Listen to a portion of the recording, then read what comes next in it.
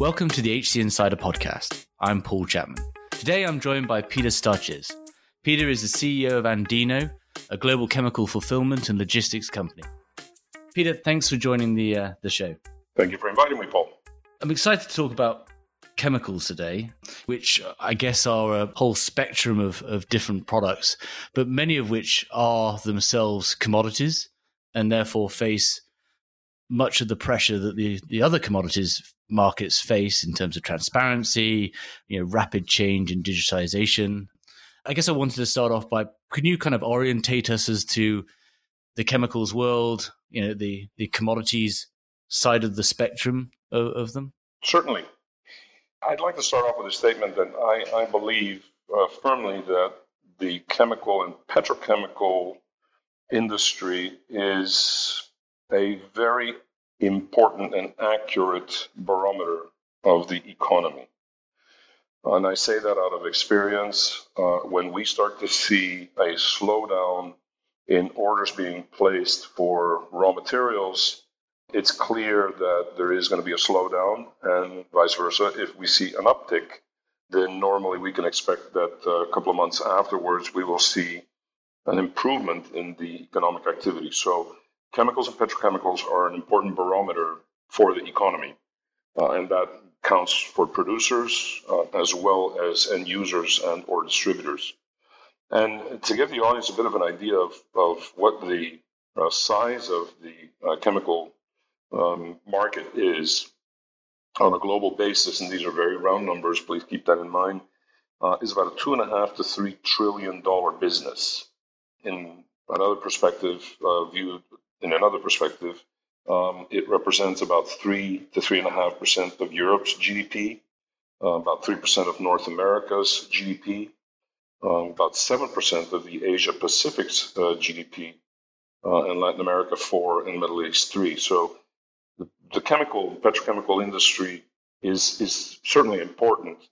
These numbers, percentage-wise, of GDP may be low, but GDPs are, by and large, quite huge numbers. So I think that again, the chemical industry has an impact on global GDP and is therefore an extremely important market to follow, I think, if you are in any kind of business. The breakdown of these chemicals are usually done in two different segments, one known as commodities and the other one known as specialties. The commodities normally represent about 2/3 of the total value and certainly more of the volume, and the specialties are usually about 1/3 of this $2.5 to $3 trillion a year industry that I mentioned before. What's happening lately is that the distributors that play an important role in getting these chemicals from the producer to the end user have started to grow their market share of what is made and what is sold through distribution. And many of them have now been challenged with how to handle both commodities and specialties at the same time. So that's something that I think is important to keep in mind is can you be a Walmart at the same time as being Tiffany and having both of them, work safely under one roof? My personal belief is that that's one of the biggest challenges that the chemical industry's distributors have nowadays, and are struggling with how to really handle that properly. Because you're talking such different volumes, I assume, and channels with which you market those. Yes. So commodities are completely logistics driven, whereas specialties are not. The average price of a specialty is usually at least 5 to 10, if not 15 times more that of the average price of a commodity. And in commodities, the margins are extremely slim, and therefore an ocean freight, 5% more or less can have a huge impact on the outcome of the profitability for both producers and other distributors or traders. Specialties are driven purely on value-added services, labs, developmental capabilities.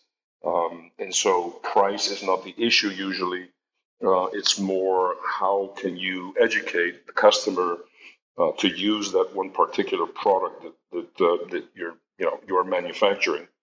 So it's all about educating the market with these products. So again, commodities depend on ships, terminals, trucks, whereas specialties depend on labs, tech people, formulations, and the ability to educate, people how to use these chemicals. We both know organizations that have tried to, build a specialty business on top of a commodities business, and it is a real challenge. You've got very different, capital life cycles, the R&D process. It's a very different business. And I agree, it can be a real challenge to encompass both of those within one integrated organization. Mm-hmm. Dow Chemical went through a period of time where they were trying to move away from commodities, made some acquisitions. One of their more emblematic acquisitions was Roman Haas, and that did not go so well. The cultures clashed, and by the time that the merger was completed, the commodities market turned back around again, and Dow basically Dow Chemical that is, went back to focusing on commodities. So commodities, by and large, have always been a boom and bust. But when it's going well, it's gangbusters. When it is not going well, then you see a lot of bankruptcies. And so again, in a nutshell, the chemicals business is very important for any country in the world. Anything that you touch practically has some form of chemical or a derivative thereof. And as I said, 2/3 is commodities, 1/3 is specialties. And the channel to market usually is about 80% direct from a manufacturer to its customers, and roughly 20% is indirect, meaning through agents, reps, or most usually distribution companies. And I guess talking about those distribution companies, those in quotes traders, and the industry more broadly, you spoke about Dow. Part of that pressure to move to the right of the value chain, move into specialties, is the boom bust nature of commodities, but also there's some more structural elements going on there at the moment where transparency, is making perhaps the booms less boomy. It's getting, I don't know, it seems to me that it might be getting harder and harder for traders to take advantage of, of existing arbitrages than perhaps previously. Is that something you're seeing happening in the chemicals space? Absolutely, Paul. I think that the days of a trader being able to monetize and arbitrage are slowly over. The customers are becoming much more educated. There's real-time information. The digitization is, of course, another enemy of the trader. And what you see, in my mind, is trading companies having to, as I say, come on shore, meaning that they're having to invest in infrastructure, in tanks, in production. They're having to reinvent themselves, because purely to remain as a trading company, traditionally known in the past, a room with a whole bunch of people with phones, I think that those days are over. You look at companies like Cargill, one of the largest privately held trading houses in the world. They are much more a producer today than they are a speculative trader. Glencore, Trafigura, and companies like these have all engaged heavily into logistics, in ships, in ports, in terminals, in a way that they can control the costs of moving these commodities. And so they are much more now a logistics operator than purely a speculative intermediary that is buying something for $1 and trying to sell it for $1.10 to someone else. Interesting. And I guess you've seen in the those big trading houses that you mentioned on the, I guess, the sort of more traditional commodities, you've seen actually consolidation as scale has begun to matter, because you need to own those assets to control those supply chains and the information. Has the same thing happened in the chemicals commodity space as well? Yes, absolutely.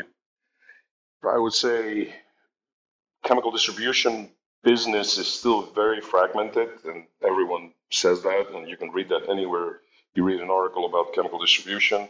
Acquisitions have been taking place for the last 20 years, and still, I would say that the largest chemical distributor, which is Brenntag in the world, with sales of about 13 billion euro thereabouts, has a very small market share of the shall we say distribution market per se. So there's a need to consolidate, and also there's something that a lot of people don't realize, which is the threat of the Amazons and the Alibabas.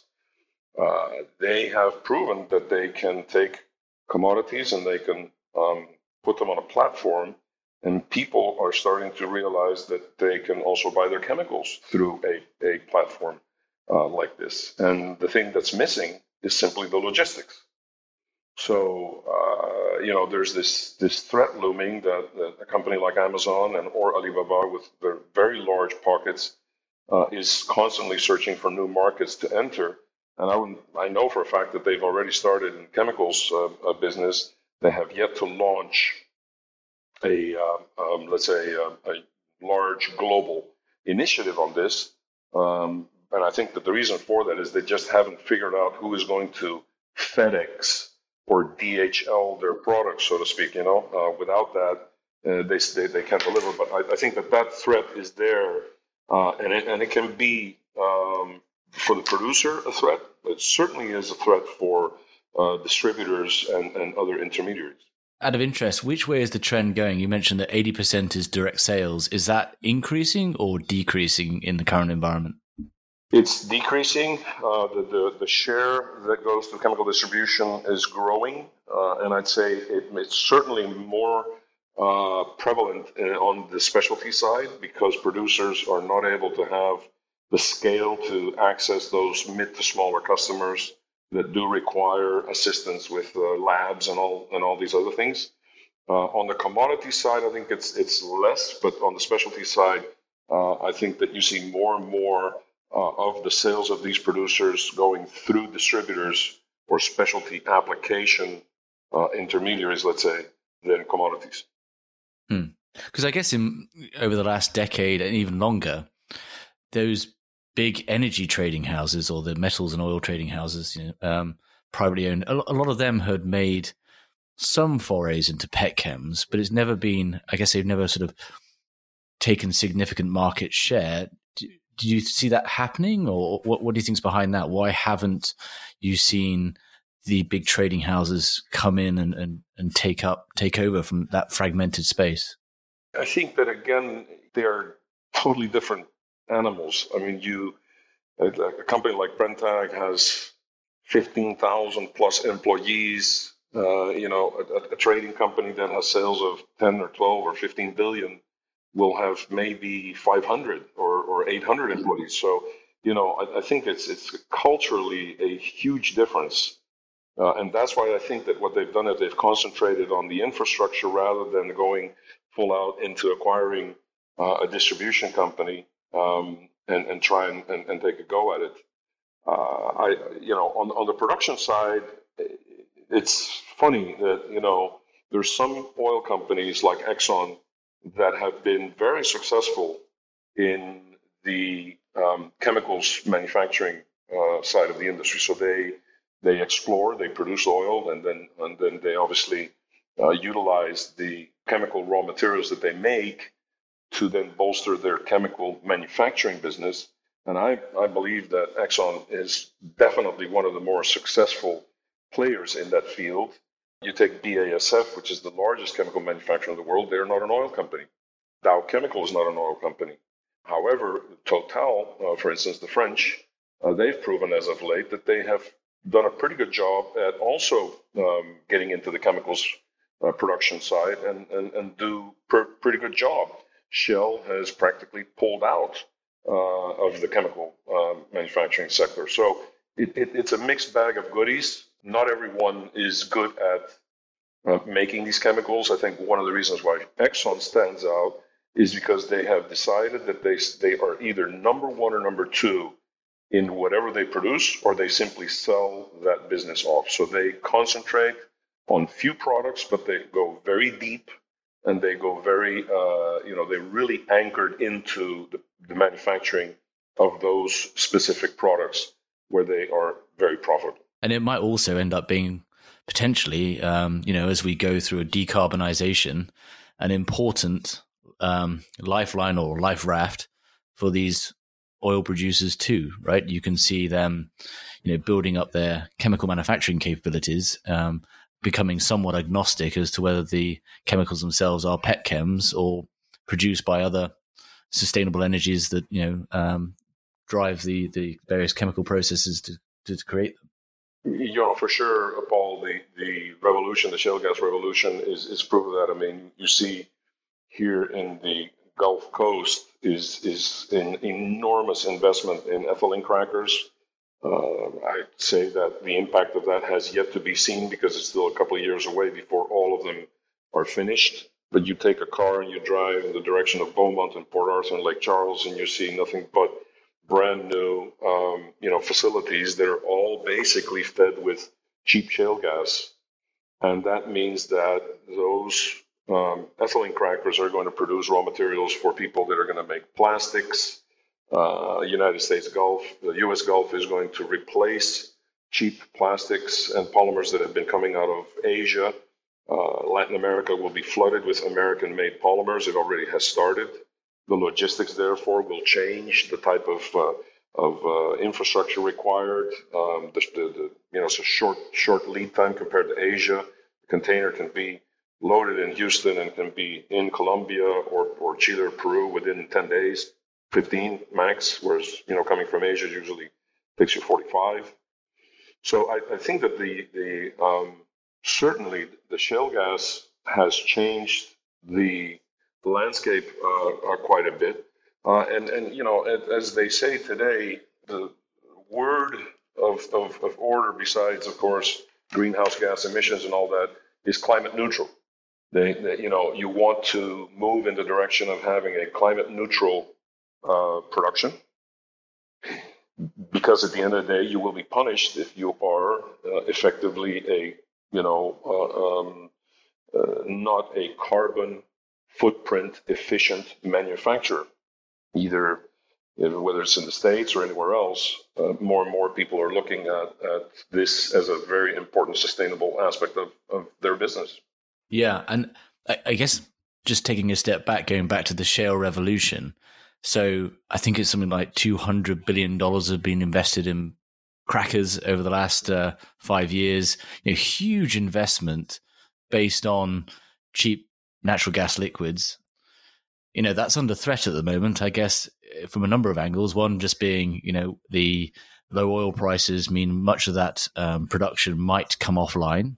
Some of it already has. But also, you've kind of got this, comes back to supply chain security, I suppose, where you've had such disruption that people or countries are thinking about their own chemical manufacturing capabilities. And you had this sort of potential national champions rising as well to support home-based economies, and you've also got global depressed oil prices. So actually, that cost advantage that the US had, is potentially not so significant. What is I'm in the middle of a pandemic. Does that same forecast hold true? Do you see it being sort of somewhat diverted? Do you think all those investments on the US Gulf Coast are looking safe? I do, Paul. I think that setting COVID aside and the trade wars that are currently taking place on a long-term basis, I think that the United States infrastructure and the way that the supply and the certainty from a legal perspective this is not going to go away. There are some that might be too late to the game and they will be scrapped. But I would say that at least 2/3 of those projects that were announced a good 5-6 years ago, have gone through and have either finished or are about to. I, in a way, think that oil and gas have become decoupled, and all of these gas derivative chemicals Whether oil is at 20 or at 80, yeah, it could have an impact, but the abundancy of gas it is simply not going to go away. And I'm convinced that within a year or two, once this all blows over, you're going to see a robust and very buoyant chemical production economy here in the U.S. Gulf. I'm convinced of that. Do you see international? Well, I guess in the Middle East, other areas of cheap production. Do you see similar trends? Investment in chemical plants, taking it away from sort of the traditional bases in Europe and indeed in the US? Yes. In other words, clearly the Middle East producers were used to just selling gas, and they were happy as a lark doing that. Today, that has changed. They have been forced to become a chemical and petrochemical manufacturer, and so what you see is companies like Muntajat and Aramco's and others getting into businesses that they were not before. We see them trying to penetrate the United States market.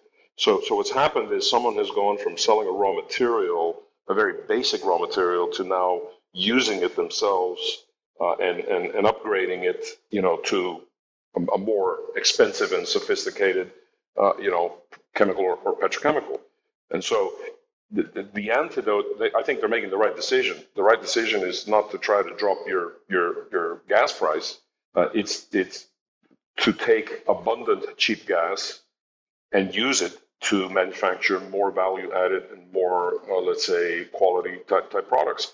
The challenge is go out there and sell it. And, if you are a Sherwin-Williams and you are buying a lot of chemicals locally from producers, you will invite a Middle East producer once in a while to participate in your requirements because that's what's going to keep U.S. producers honest. And so, what, as they say, what goes out, some of it has to come back in. I think that the U.S. will always be an export-import market. And so the challenge is for these producers outside of the United States is to find the right tankage, to find the right setup. So, for instance, if you are a distributor that has been working with Exxon Chemical or Dow for the last 25 years, and a Saudi or a Middle East producer comes online and comes knocking on your door and says, hey, why don't you drop that chemical manufacturer and become my distributor? It's not going to be so easy because these producers, represent a very important part of the whole portfolio of that distributor.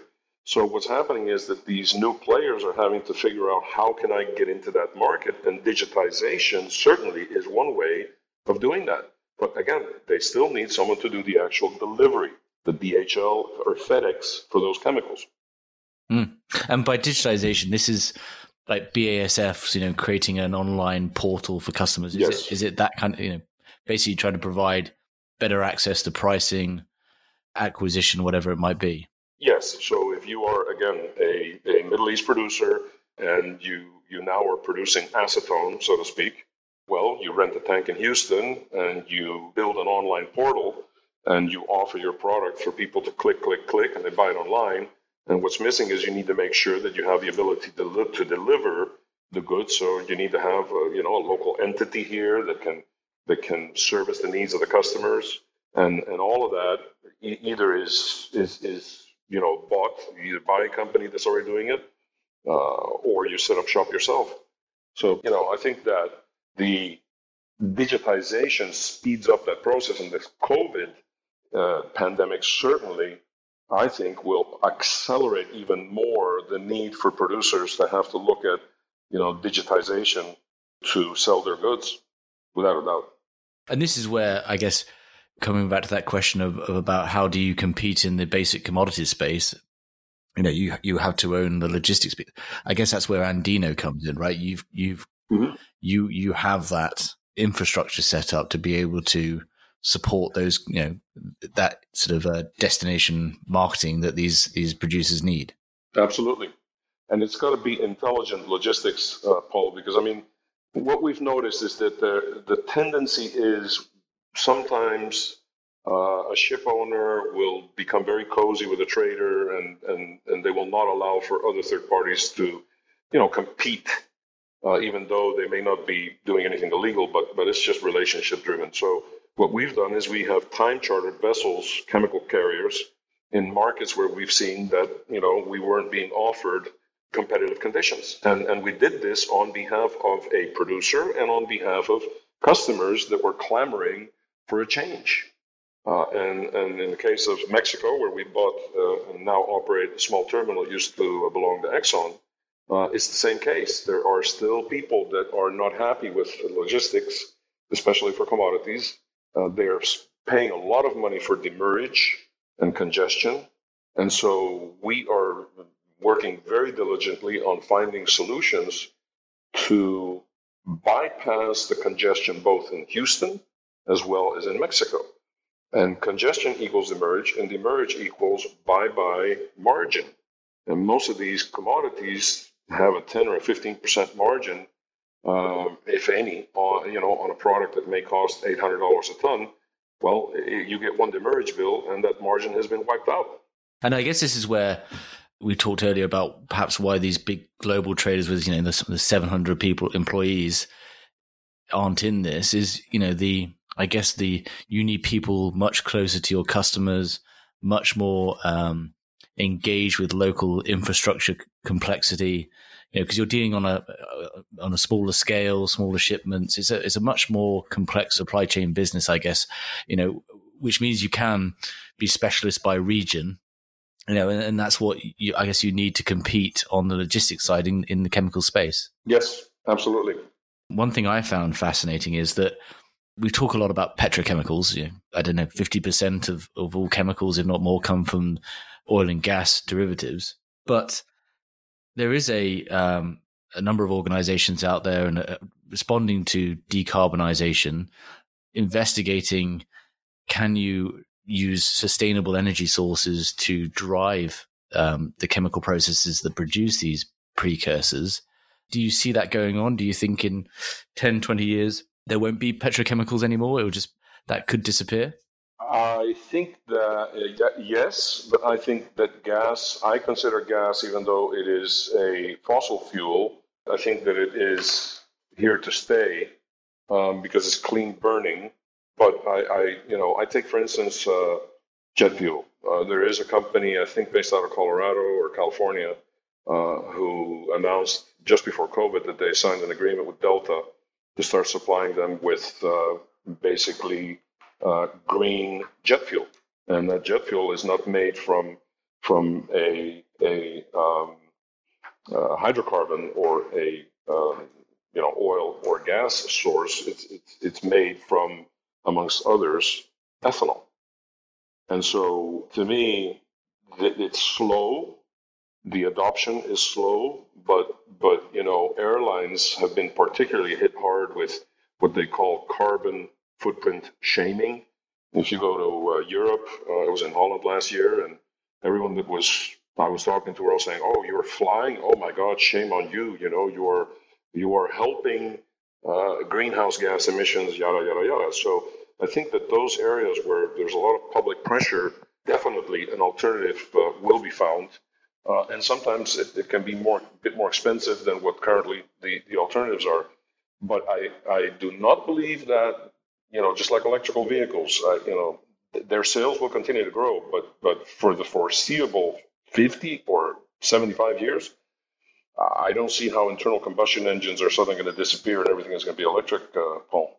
I guess we started our discussion with you mentioning about chemicals being very much a leading indicator of economic stress or improvement. Where are we at right now? What's the market out there saying about the state and the impact of COVID, and what's sort of your, I guess, take on the next year or so?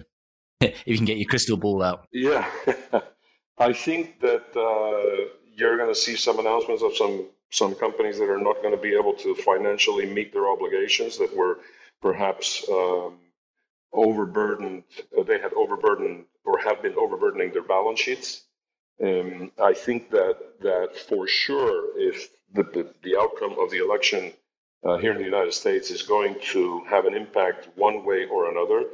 If, for instance, Trump is reelected, it's clear that the government's direction is going to be to redirect where they source certain products from. Vietnam, Thailand, they will promote everything but China, and so that will create opportunities. So I think that there's going to be another shakeup. The tree is going to drop some fruits that already were dangling and ready to fall from the tree. There will be fewer producers. And one of the things, Paul, that I think a lot of people don't realize is if you look at, over the last 15 years, the top 20 chemical manufacturers, in essence, their share price and their enterprise value has remained pretty unattractive. There's been very few that really have, sort of a accelerated improvement in their value. And the reason for that, I believe, is that there's still too many people out there making the same product, number one. And number two, I think that they haven't really understood what it is that the market needs. And this is one of the points that I had mentioned to you earlier in a phone call. I think that the market needs to be educated about what more can I make that could be of value and use for the consumer. Too many countries still depend on just one or two paint factories, and these paint factories still continue to consume the same products. They might try to incorporate one or two green products, but there are other ways of doing things that require an educated process. So again, I think that there's a saying in Spanish that when the river is very turbid and moving a lot, fishing can be better. And so I think this is now truly going to be a period of 1 or 2, 3 years of tremendous opportunity for those that have a healthy balance sheet. And it's going to be bad news for those that don't, because this COVID is, to me, here to stay. We will see more and more of this type of situation happening in the future. So if you're not prepared to quickly regenerate, then you're out of the game. I completely agree. I also think that comment on stock prices and valuations, I think that's indicative again, and it's true, and it happens, I think, across the commodities industry. If you're an organization that combines a commodities business with a specialty business, both businesses get discounted to some extent because they're very different beasts. And I think that's why we've seen oil companies sell off their chemicals businesses sell off their specialty businesses, and yes. And then all come back together. And I think it's fascinating that you said that actually the chemicals, even the commodities side of it, still remains quite fragmented. It seems like there's going to be a lot of change and opportunity over the next couple of years with the catalyst, pun intended, of COVID. Yes, exactly. It's an opportunity for people too. Be great to get I guess your thoughts on the people side of the business. Yeah, so I think, Paul, that my experience has been chemical manufacturing and distribution side of the business has been notorious for not really compensating talent. And, the focus has always been on the guys that are, wearing a white robe with a bunch of pens and stuff like that, who are the R&D guys. But I think that what's missing in our industry is talented people that really are not there because the compensation has not been appropriate. And so, when you ask anyone, well, chemical industry, yeah, nice, but not really appealing. I'd rather get into the, I don't know, aviation or some other industry where the pay is better. So something fundamentally has to be improved in terms of how the chemical manufacturing and distribution remunerates or attracts more talented people. That's missing. Yeah, well, and I think it's a tough one, isn't it? Because purely, if it's typically seen as purely like logistics and sales, as opposed to the more sort of glamorous trading, if you'd like, that certainly has an impact. And it's also, we speak about this quite a bit on the podcast, is, it's where where does talent want to go? And I think the chemicals industry is perhaps not as, you've had the banking industry with tremendous wage opportunities. You've had now sort of the renewable sectors, a hot sector for grads. And it's thinking about perhaps how more broadly, how does the chemical industry, frame itself so that it is more attractive, to